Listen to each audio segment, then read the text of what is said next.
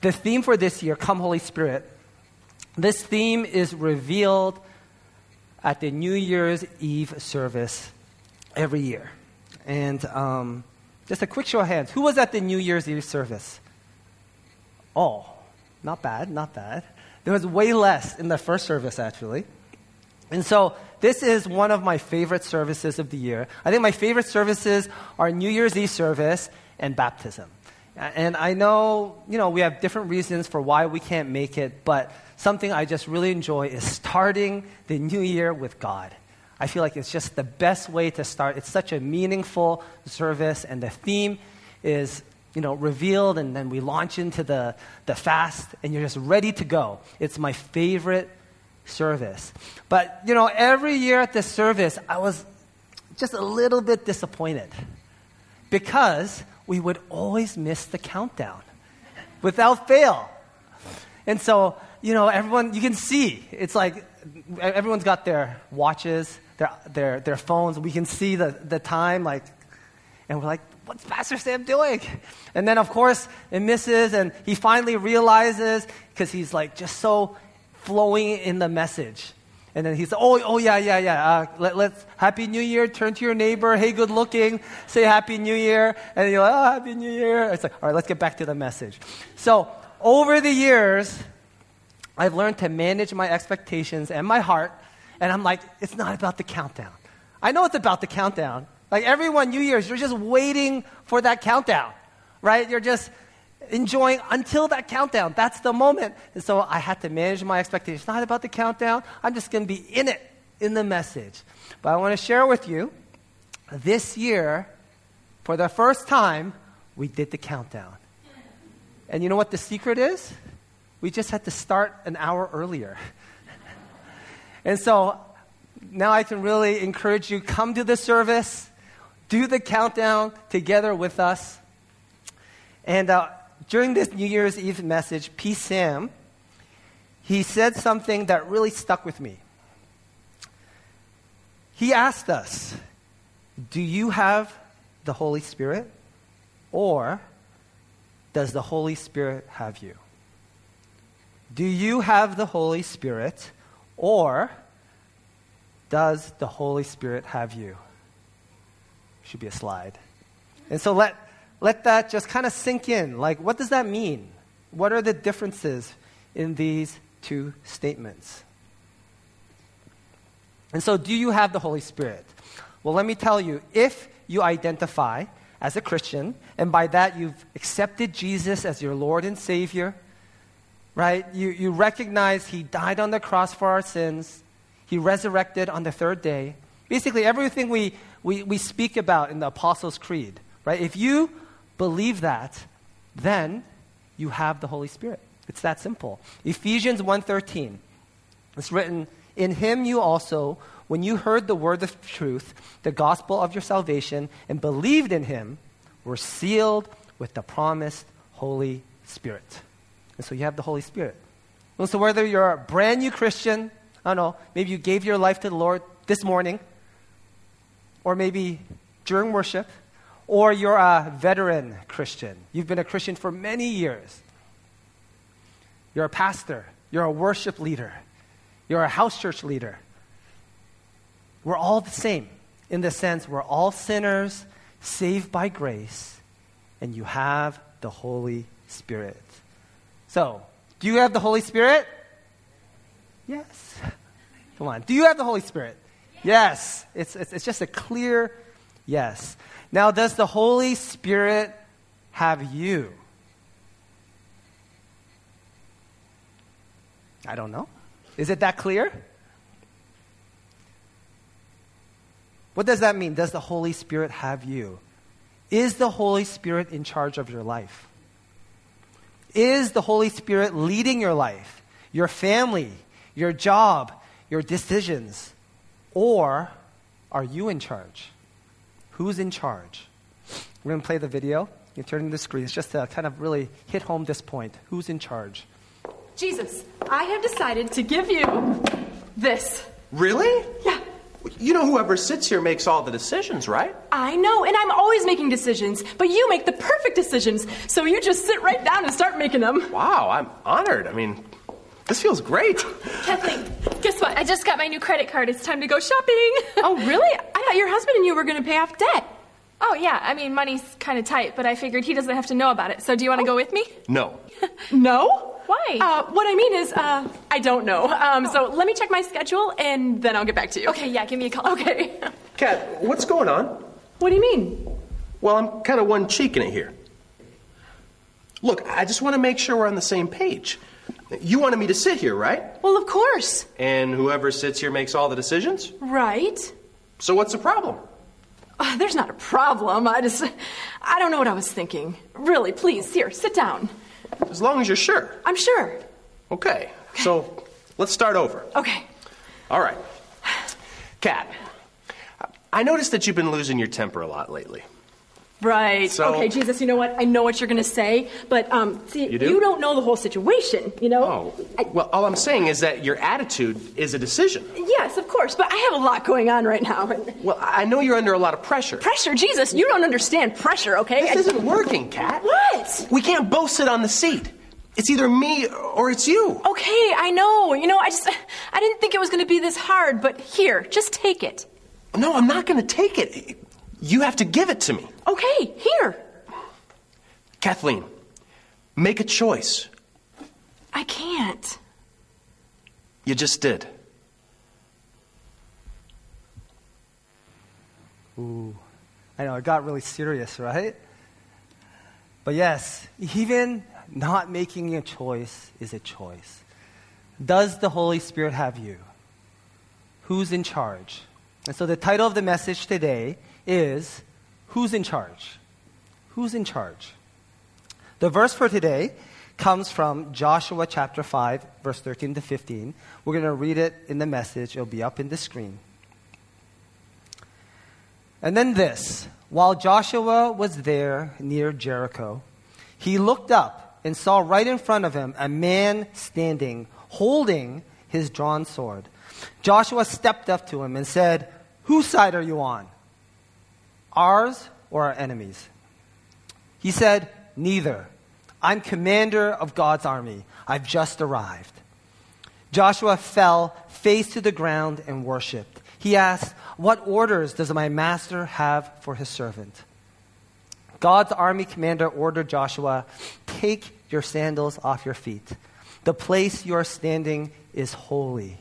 Joshua did it. Let's pray. Yes, Jesus, we give thanks for this day, for the worship, for this time that we get to come together to worship you, to hear your word, Lord.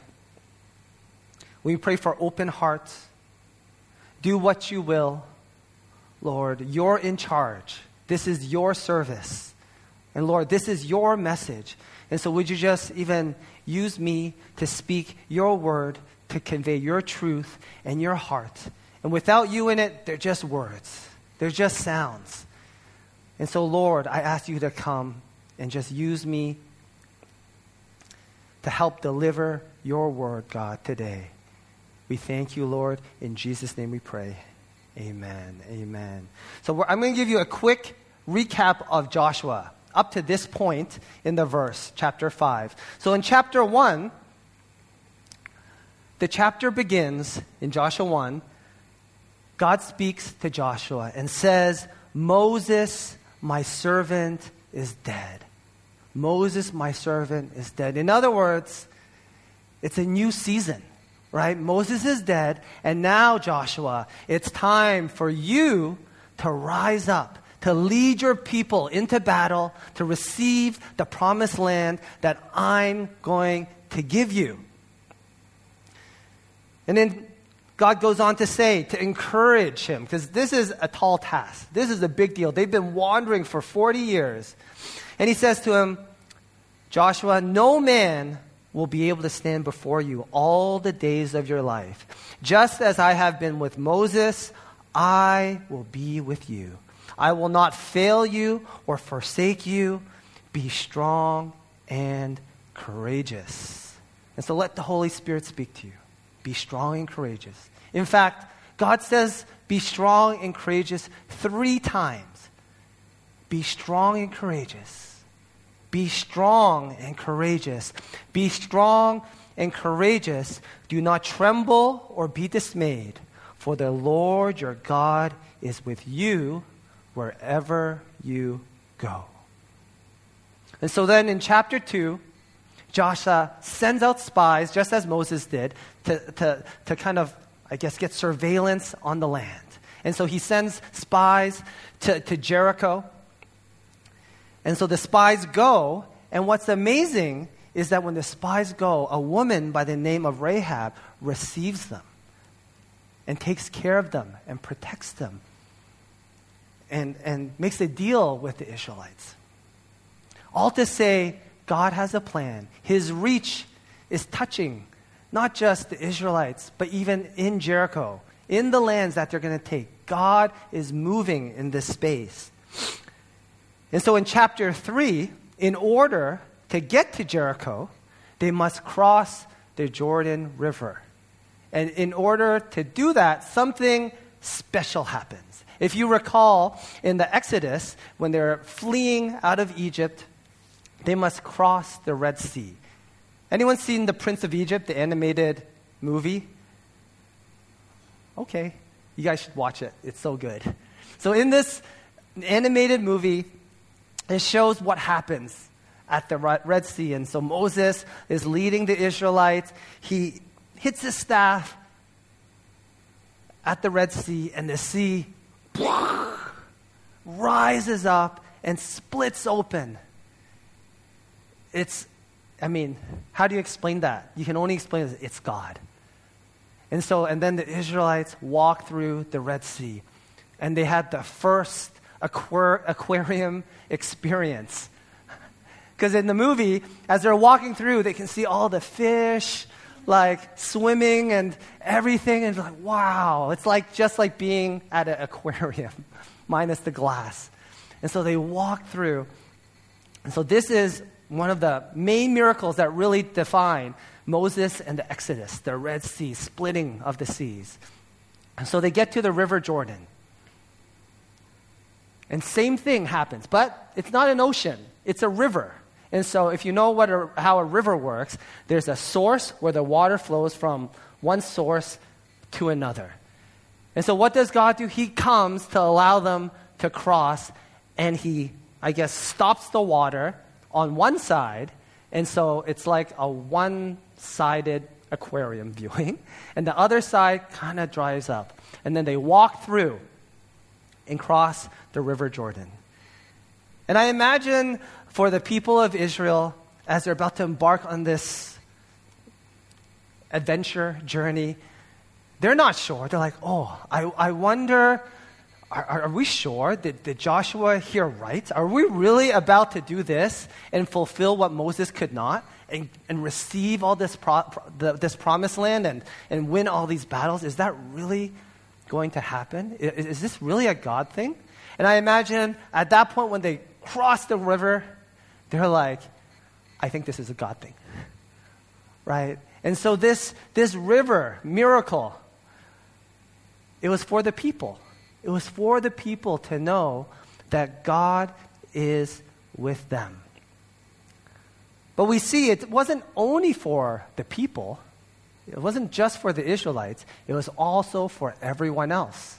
It is also for the enemies to know that God is with the Israelites. We see at the beginning of chapter 5, it says that the Canaanites heard of the miracle of crossing the Jordan River, and their courage was drained out of them. Can you blame them? It's like, oh crap, this is what's coming. How do we fight this? The crossing wasn't just for the people, it was for everyone to know that who God was with. And then something really interesting happens. After they cross the River Jordan, and as they're approaching Jericho, God instructs them, all the soldiers, all the people there, that they are to be circumcised. And then celebrate Passover. So it's kind of a interesting battle strategy, right? Before you go into battle, everyone is going to have mass surgery, and then you're going to celebrate. It's not exactly the right attitude and prep for a battle. It's kind of peculiar. And then after that, that's where we get back to the verse we just read.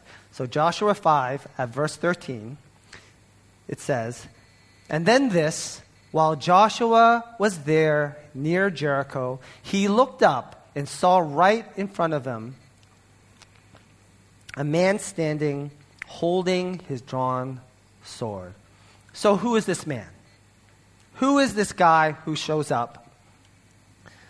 Some people think because he has a sword, so obviously he's a warrior. And also, he mentions that he's the commander of God's army.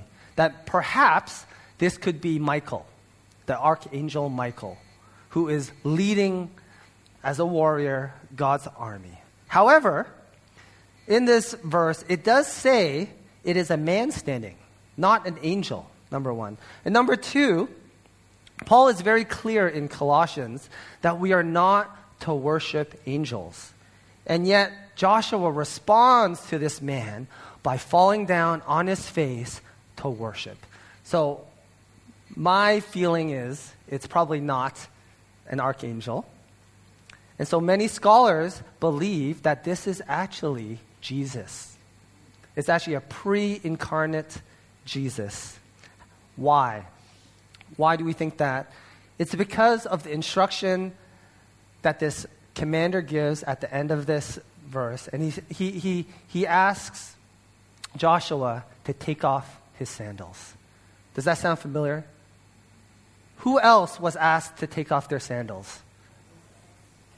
Wow, good. Moses, that's right. You can look at the verses. In Joshua 5:15, it says, God's army commander ordered Joshua, "Take your sandals off your face. The place you're standing is holy." And then in Exodus with Moses, when Moses encounters the burning bush, and as he approaches, it says, "Do not come near here. Remove your sandals from your feet, for the place on which you're standing is holy ground." So similar, the instruction, the speech. And so many of the scholars will say, this is probably Jesus. It's probably God. So I'm just going to go with that. Not 100% sure, but I'm just going to go with it. If it's an angel, right, regardless, really the meaning of this verse, it's the same meaning. But I'm just going to go with Jesus.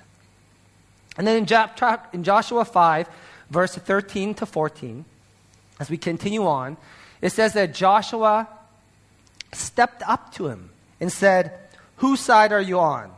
Ours or our enemies?" He said, "Neither. I'm commander of God's army. I've just arrived." You know, given that Joshua, he heard from the Lord and he was instructed to lead his people to Jericho. They've crossed the River Jordan. The Israelites are God's chosen people. They've been circumcised. They're celebrated Passover to remember everything that God did for them. You think when Joshua said, "Whose side are you on? Our side or the enemy's side?" You think Jesus would have said, "Of course I'm your side. Of course." Right? But that's not what he said. Instead, he said, "I'm not on either of your sides. Basically, I'm on God's side." And I think sometimes we just lose sight. We don't have God's perspective. This is really not about Israel's battle or the Canaanites' battle. This is God's battle. This is God's battle. It's much bigger than us. Much bigger than we think. His plans, everything, much bigger. And we have to change our perspective. This is God's battle. God's ways and plans are much bigger. What do you think the Canaanites' plans were? What was their agenda? Their agenda was to destroy the Israelites, and as they see the Israelites approaching, they're going to defend themselves, fortify themselves in their base, and hold on to their land. That's their plan. What's the Israelites' plan? The Israelites' plan is to, fight these battles and to take back the land that they were promised. That's probably the very extent of their plan. But we know in God's plan, there's much more. Because after the Israelites received the promised land, is that the end of the Bible? It's like we're still at the beginning. There's so much more that God still has to reveal about himself. So much more to reveal in Jesus, in the Holy Spirit. God's plans are so much bigger. He's aware of the plans that Joshua and the Israelites have, but it's incomplete. If you just join that plan, it's not enough. And so God's plans, God's battle is so much bigger. And so if you look at, going back, when I mentioned the circumcision and Passover, it might seem really foolish, right? Again, right before the battle. Why would you do that? It'd be like right before you play in the NBA Finals or the World Cup Finals, you get circumcised. How will that affect your performance? You barely run. Would not suggest that. And yet that's what God's people did. You know why? Because this is God's battle. He has a different standard.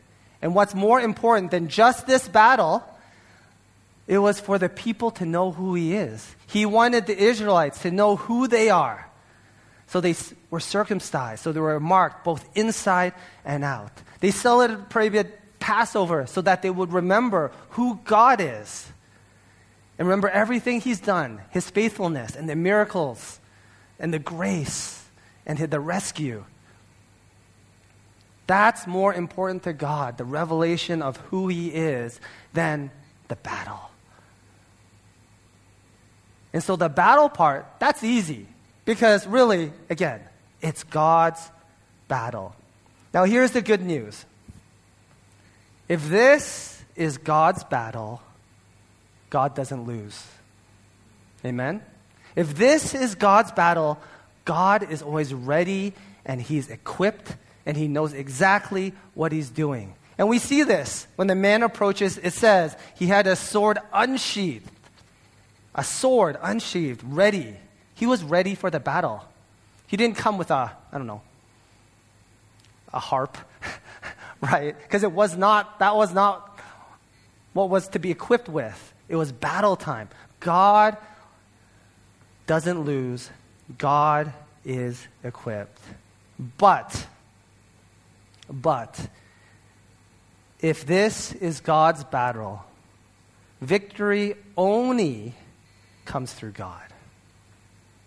If this is God's battle, it only comes through God. And so I know, for many of us, as God's children, God has a plan. He has a plan for you. Sometimes it requires not the same type of battle, but there is some battling in the spiritual, in the physical. He has a plan. And in order for those plans to be fulfilled, it cannot be accomplished by you. It can only be accomplished by God. And I think so often we receive God's plan. It's like God's plans can only be fulfilled by him because they're so big. They're beyond just our ability. And we receive those plans and then we run with it. We are in charge of fulfilling those plans. We make it happen. We fight the battles with our hands and feet. We do it in our own strength. And it's no wonder, oftentimes, we can't do it. If not always, actually. And I've seen it time and time again. And people get so discouraged. They say, God told me to go on to do this, to start this. And they're like, I fasted, I prayed, I got confirmation. I was so sure that God told me to do this. And then they say, and now it didn't work out. And I go, okay, well, how did God instruct you and guide you? How were you dependent on him every step of the way? And they look confused. Huh? They're like, I just worked my butt off. I just toiled and suffered and put so much time and effort and sacrifice to do it. And so see the disconnect? You're trying to accomplish an impossible task. This is a God battle, God plan, and you're trying to accomplish it in your own strength.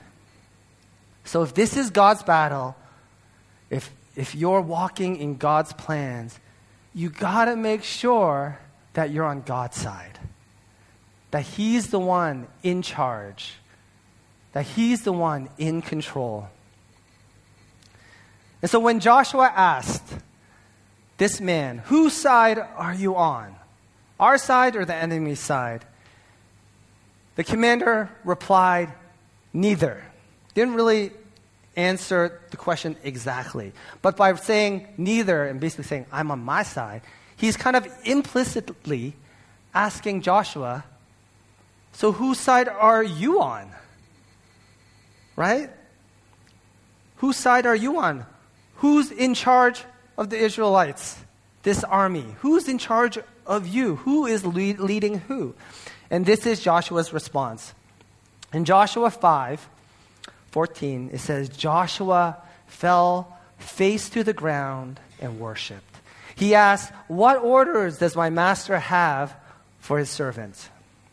So I have 3 simple takeaways from this verse on how Joshua responded to express that he's on God's side, that God was in charge. And hopefully these 3 points resonate with you, that you could respond in the same fashion. So number 1, how did he respond? Number 1, he worshiped. It says Joshua fell face to the ground and worshiped. He didn't even reply, yes, I'm on your side. He just fell and worshiped. His first response was to worship. That didn't have to be his response.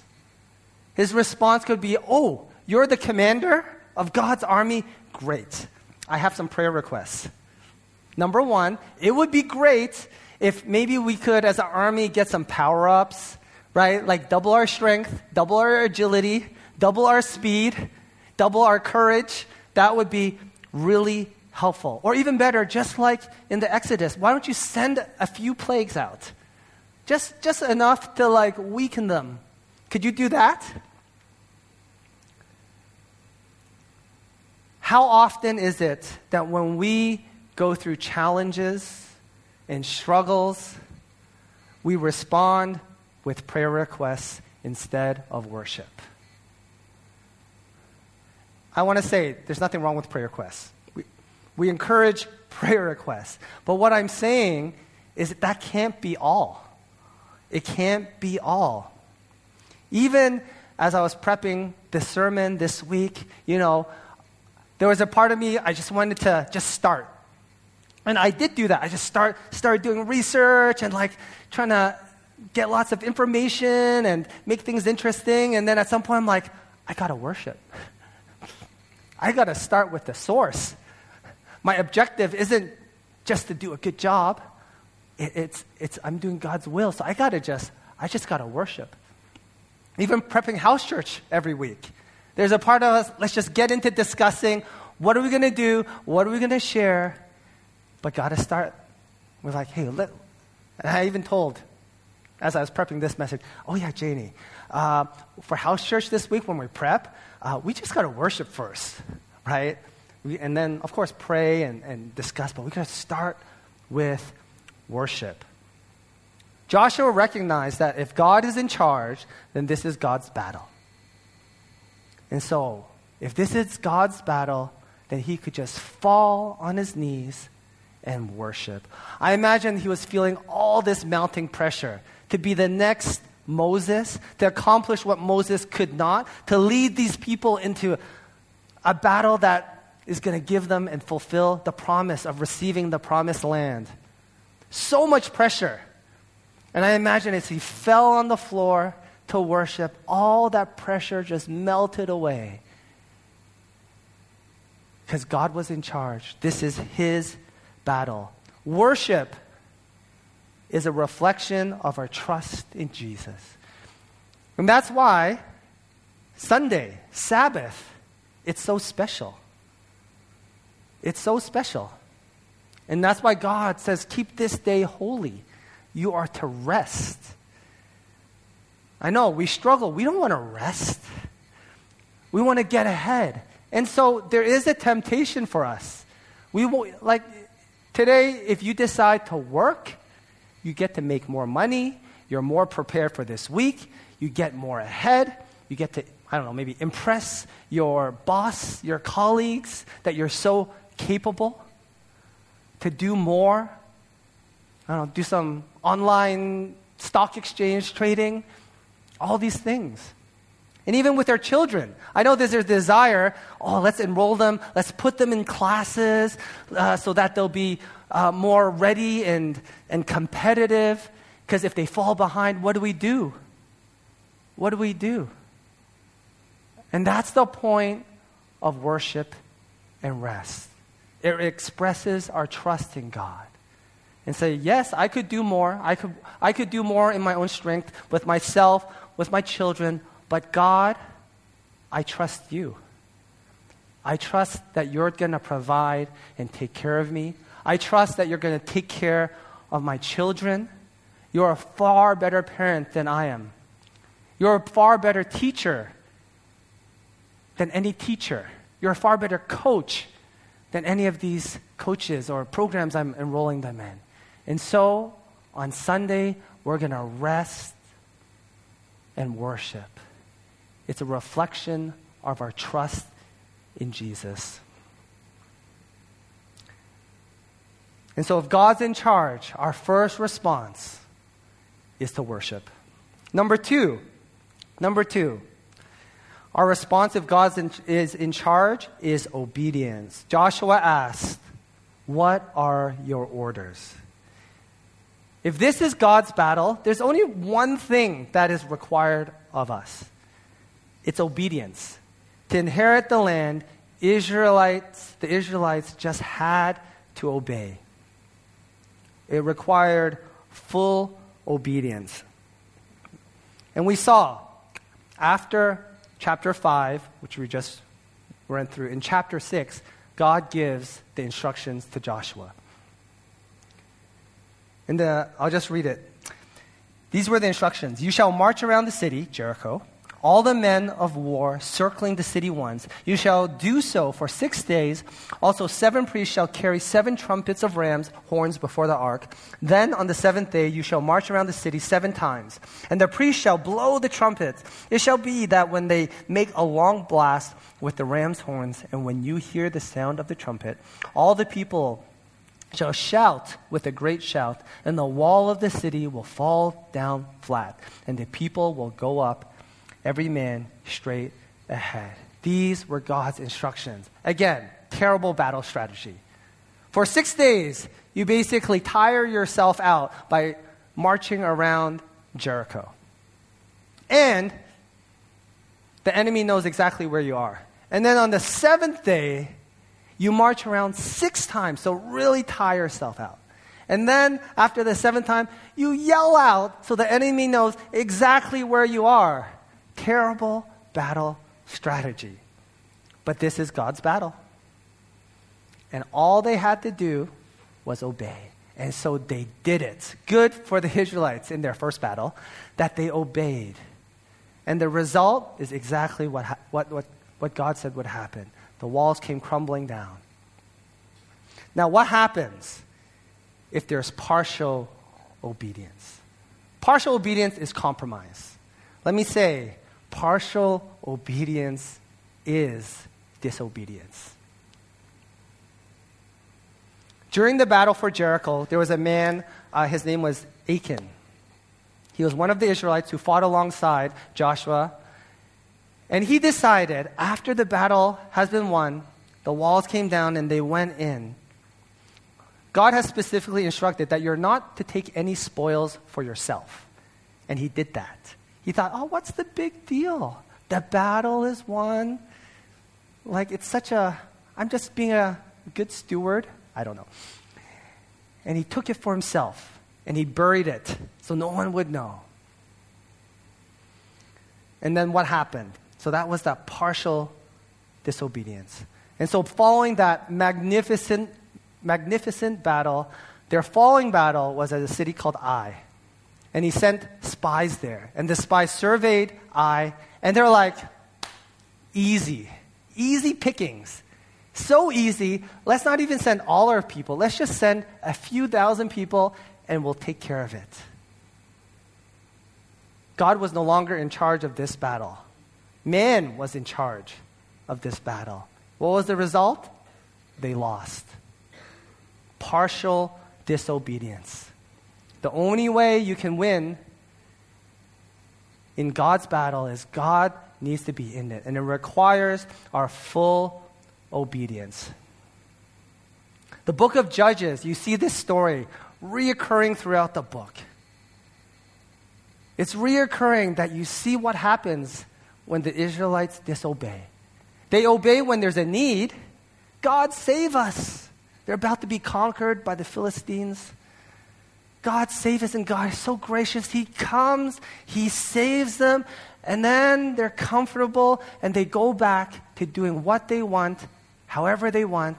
They compromise, and they're walking in disobedience. And then destruction comes to them.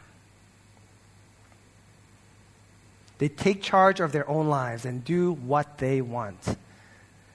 And there's 2 times in my life that kind of really stand out where I disobeyed and I took charge. I know it doesn't seem like very much, but I think it's because I came to the Lord when I was 24 years old. So maybe not as many opportunities to disobey, but there's 2 times. The first time was after I became a Christian, my first Christian girlfriend. And when we started, I guess, what do you call it? Not even dating, but when we kind of shared that we had interest in each other, we're such good Christians, and we're like, let's pray about it. Let's pray about it. And so we got together, we prayed about it, and I heard from the Lord, no. Don't do it. There was just this sense of uneasiness in me. I was like, don't do it. And I shared with this sister who I had interest in, and she was like, yes, I feel the same way. And so you know what we did? We went through with it. We started dating. I know. And why did I do that? It's because simply it's just what I wanted. Right? It's like, oh, don't we do that? It's kind of like we pray to the Lord, we ask for an answer, and then He answers, and if it's not what we want, we'll just do what we want. Kind of like, well, what's the point? And so I did what I wanted, and all to say, it ended not well. I got dumped, and in this breakup, I was really struggling. It was like someone punched me in the stomach, and I just all so emotional, and I was going crazy, and it was so difficult. And so from this, the silver lining is I learned my lesson. The next relationship I got into, I prayed, and this time I'm like, God, I don't want to make the same mistake. If it's a no, that's fine, but if it's a yes, then great. And then I received God's blessing to move forward. And so I dated, and eventually she became my wife. Woo! And so in this circumstance with relationship, I learned my lesson. But not with everything, because it happened again where I heard from the Lord, and this was in regards to hiring a helper. And so at that time we had so many helpers that we interviewed, and it was like we just really needed one. I was getting desperate, and we interviewed one helper. She seemed awesome, so capable, bubbly, a great communicator. And so me and my wife, we prayed, and we heard our say, I wish, basically, whenever we pray together, it ends up being my wife saying, "What did you hear?" And then I share, and "What did you hear?" "Oh, nothing really." And then we just go with what I heard. So in this case, she said, "What did you hear?" And I heard a no. I had that sense of uneasiness again. And I said, "Oh, I think it's fine." Why did I do that? Again, I guess in this year, I was feeling desperate. Again, I pray, and in this instance, I heard a no, and I'm hoping maybe I heard wrong. It's ridiculous. You pray to God, "God, speak to me." He speaks, and you're like, "Maybe I heard wrong," after you get the answer. And so we went through the application process, and then basically right before she came, when everything's paid for, everything's processed, I tell my wife, I say, "Hey, just so you know, I might have gotten a no." And she's like, "What? Why did you say so?" And I was like, "I don't know. I just didn't want to keep interviewing. I was burnt out from interviewing." And so, all to say, we received this helper, and I'm not going into details, but it was a bad experience. We were traumatized. It took actually time afterwards for us to recover. I think we needed inner healing for some of the things we experienced. And so all to say, obey. Obey. I've learned my lesson in this. And now I just simply obey. One of the ways you get wisdom is learning from your mistakes. I have a lot of wisdom. I've learned so much from my mistakes. But you know what wasn't very wise of me? Is the way you go about gaining that wisdom. Another way of gaining wisdom is learning from other people's mistakes. So learn from my mistakes. Learn from reading the Bible. Learn the Israelites' mistakes of compromising, partial disobedience. Just obey. That's the only way God's plans can be fulfilled, through our obedience. There's a saying, if Jesus isn't Lord of all, he isn't Lord at all. If Jesus isn't Lord of all, he isn't Lord at all. And so if he is Lord, we can't walk in compromise and partial disobedience. If God's in charge, if the Holy Spirit has you, then our response is obedience. Number 3, the last one. Our response to God being in charge is humility. Joshua responds by saying, "What orders does my master have for his servant?" Master, God, ourselves, servant. We have to remember we are not equals. When we're talking about humility, it's understanding who God is and who we are. God is perfect. God is holy. He is our Savior. He is our Lord. And we are sinners in need of a Savior. Joshua humbles himself by recognizing his status and God's status. God is the master. He is the servant. And instead of expressing his needs, he asks, "God, what are your needs?" Isn't that how a servant is supposed to be? What are your needs? And so even in EG, one of the big mind-blowing moments, revelations, is oftentimes we ask, "God, what is your will for my life?" It's so about us. Like the world revolves around us. A better question is, "God, what are your plans? And how can I join them?" And that's exactly what Joshua asked. What are your needs? What do you need of me? And sometimes it might seem like we're the master and God is the servant. Of course, we would never say that. We're smart enough to not say, yes, I'm the master and God is here to serve me. But the relationship can seem like that. Every time we have a need, that's when we ask for God to come and provide for us. And someone looking in who's not a Christian, and they're just watching how you interact, it might seem like you're the master, and every time you have a need of provision, desire, anything, you just kind of pick up, I guess you do this, but you pick up that magic lamp, you rub it, and then out comes God. And you say, I would like this. And then he fulfills your wishes. If that's you, let the Holy Spirit just convict you. Convict you, not condemn you. Because we're all like that. I'm like that. That's my natural desire as well. And we see this in the Israelites. That's why it's reoccurring. They have a need. God, help me. And God is so gracious, he does. He's so gracious, so good. And then, when he's not needed, he's pushed to the side. They do what they want, whenever they want. They take charge of their lives. And this type of relationship, it displeases God. And I want to say, if this is the type of relationship you have with God, he loves you. You're so important to him.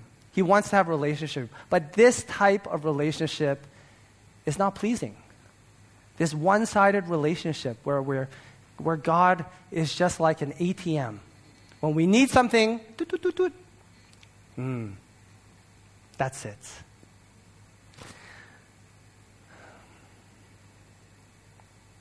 So I want to invite the worship team up.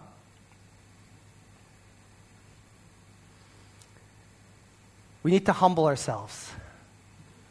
Humble ourselves. God is in charge. He is God. We are not. He is the master. We are the servants. And just to share, I went through this very recently as well. And that's why. Don't let this condemn you. In fact, be inspired that there could be something more in your relationship with God. That's so liberating when you say, oh, this is God's battle. God, you're in charge. And so as you know, or maybe you haven't been around to hear this, but Pastor Nate and Monica, they're leaving to plant a church in Korea, probably about mid-year. And so this has been in the talks kind of for a while. And, they've been praying, like probably since late last year, early this year, maybe even late last year. They've been praying about it. And so I'm aware of this. And then, of course, it's like, when he leaves, who is going to take on his role as executive pastor? And never for a minute did I covet that role or desire that role, because I thought, surely, impossible. I'm already the house church pastor. It requires so much work and time, and I'm not done with the house churches. I don't want to neglect them. At least that was my reasoning. And so I was trying to work things. I started talking to different people who might be potential candidates, and I talked to P. Sam about, hey, what do you think about this and that? And he seemed like, good ideas, Kenny. Well, at least he didn't say no. He kind of just went, That's P. Sam's okay, I'm listening. That's a great idea. And then he'll start have conversations with other people. His no is basically could be a yes or maybe. And so I was like, great.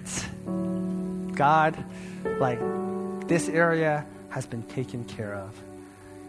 And so finally, Pastor Nate and Mon, they pray and they decided we're going to Korea.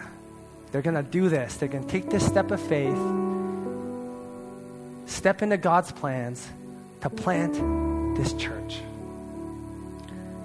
And then Pastor Sam talks to me and says, oh, so Kenny, you're going to be the executive pastor.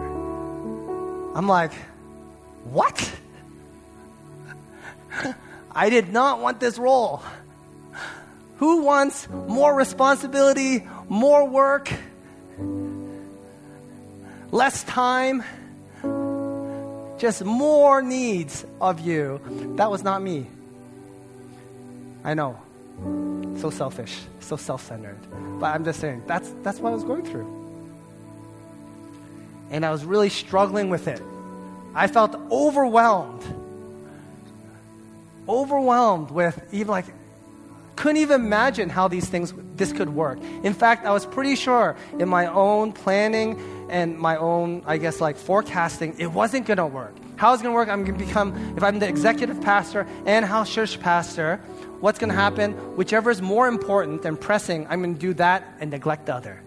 In other words, I'm probably going to neglect the house church leaders, and I did not want to do that. I wanted to still give them the support they needed. And I was just like, no, this isn't going to work.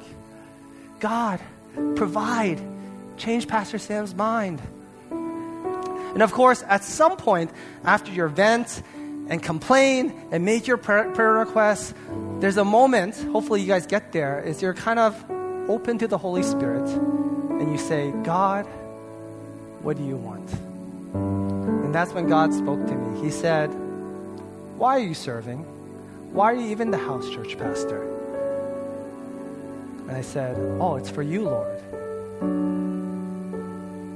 I'm doing this to serve you. And he said, well, if you become the executive pastor, if this is what the church needs right now, and it's what Pastor Sam needs of you, what the body needs, are you willing to serve me in this way? And of course I said, yes. I said yes.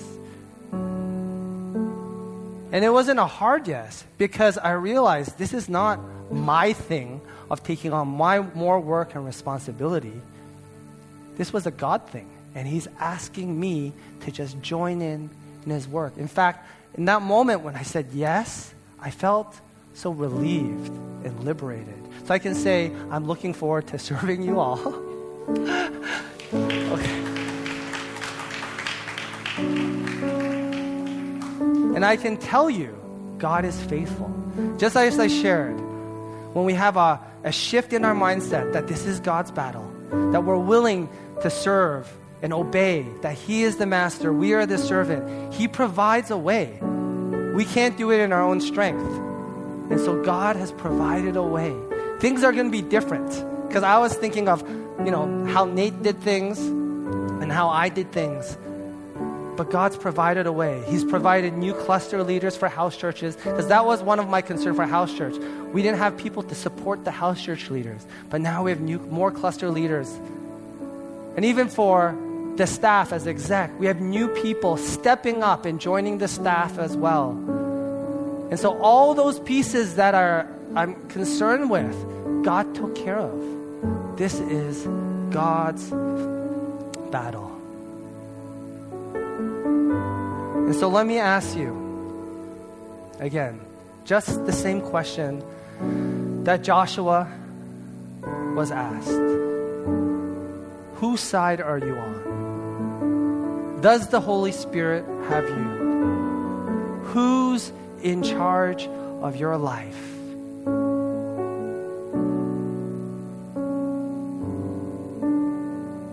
And I'm going to do an altar call in a moment. And if the message is stirring in you, then I encourage you to come up to respond. Just as Joshua responded, he fell on his face to worship. He asked God what he wanted. It wasn't about his needs, it was about God's needs.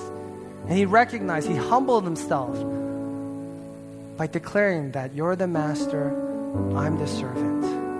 So I encourage you, if it's touching you, to respond. And I know maybe just like in the video in the beginning of the service, maybe you're not ready. But again, not making a choice is also a choice. So I hope and encourage you to just just come up, to lay those things down. And maybe you're still not, how should I say? Maybe you've decided, I'm going to do this, but you're still wrestling. It's still hard. That's okay. Because even in this, you're doing it with God. Let God minister to you. So if that's you, I just invite you to come to the altar right now in response. Who's in charge? Go ahead, Matt. Jesus, lover of my soul, all-consuming fires in your gates. Jesus, I want you to know I will follow you all my days.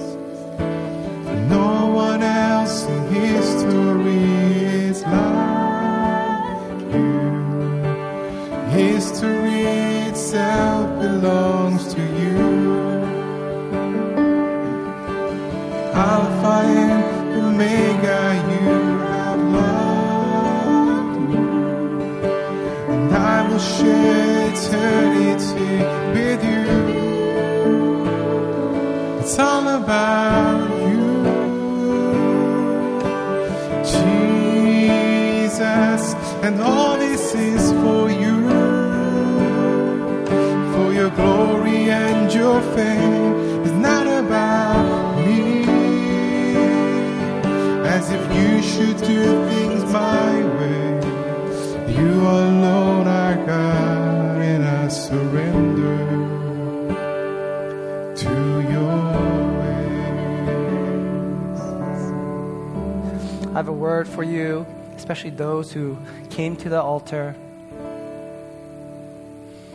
Be strong and courageous. Be strong and courageous. Do not tremble or be dismayed, for the Lord your God is with you wherever you go. He is with you always, wherever you go. So be strong and courageous. Let's rise to our feet. Those at the altar, please stay where you are. Everyone else, we're going to just rise to our feet to worship. And if these are your friends, people you care for, I invite you to come and pray and minister to them. Share a word of encouragement and pray. Jesus, lover of my soul, all-consuming fires in your gates. Jesus, I want you to know I will follow you all my days. No one else in history is like you. History itself belongs to you. Alpha and Omega, you have loved me, and I will share eternity with you. It's all about you, Jesus, and all this is for you, for your glory and your fame. It's not about me, as if you should do things my way. You alone are God, and I surrender to your ways. It's all about you. It's all about you, Jesus, and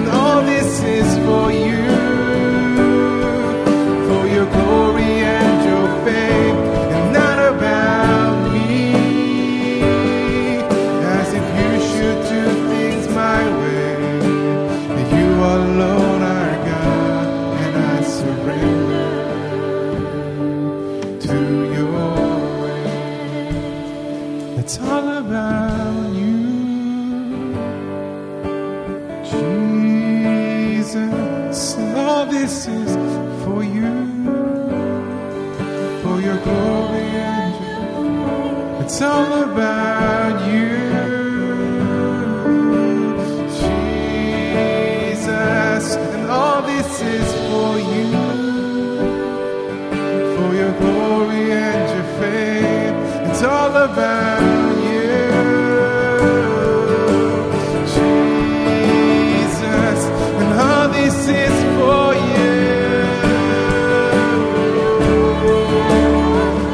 It's all about you, Jesus, and all this is for you. It's all about you, Jesus, and all this is for you. Glory and your fame. It's all about you, Jesus, and all this is for you.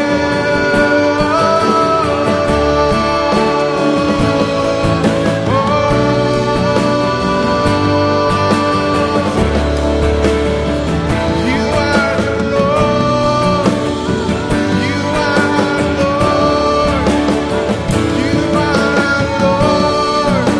Oh Jesus, you are our Lord. It's all about you, Lord. All this is for you. Your glory and your fame. It's not about me. As if you should do things my way. You alone are God, and I surrender to your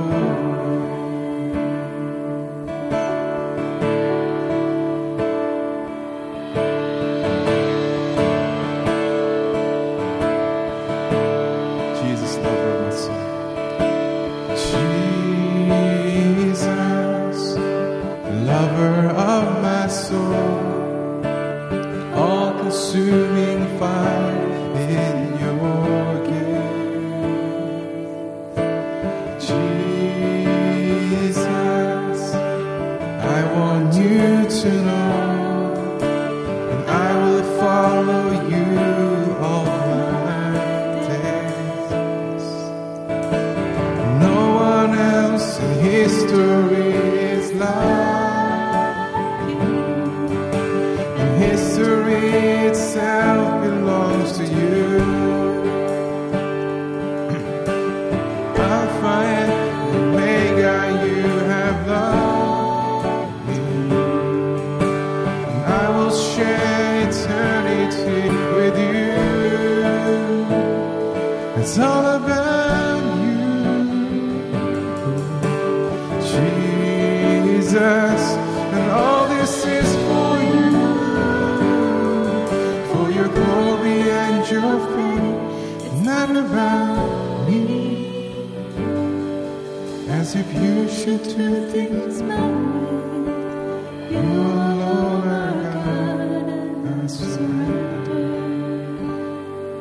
to your way.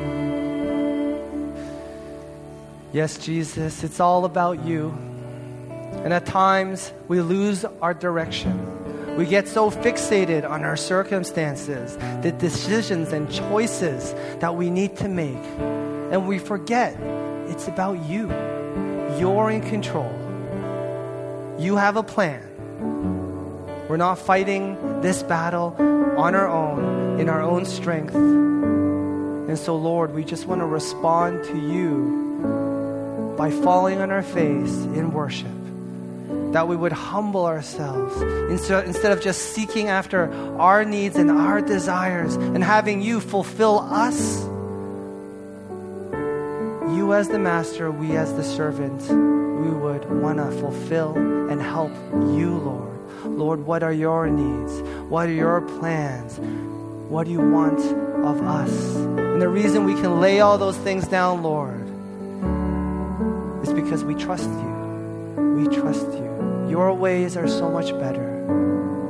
The stress the burdens that we've been holding on. We don't want to hold on anymore.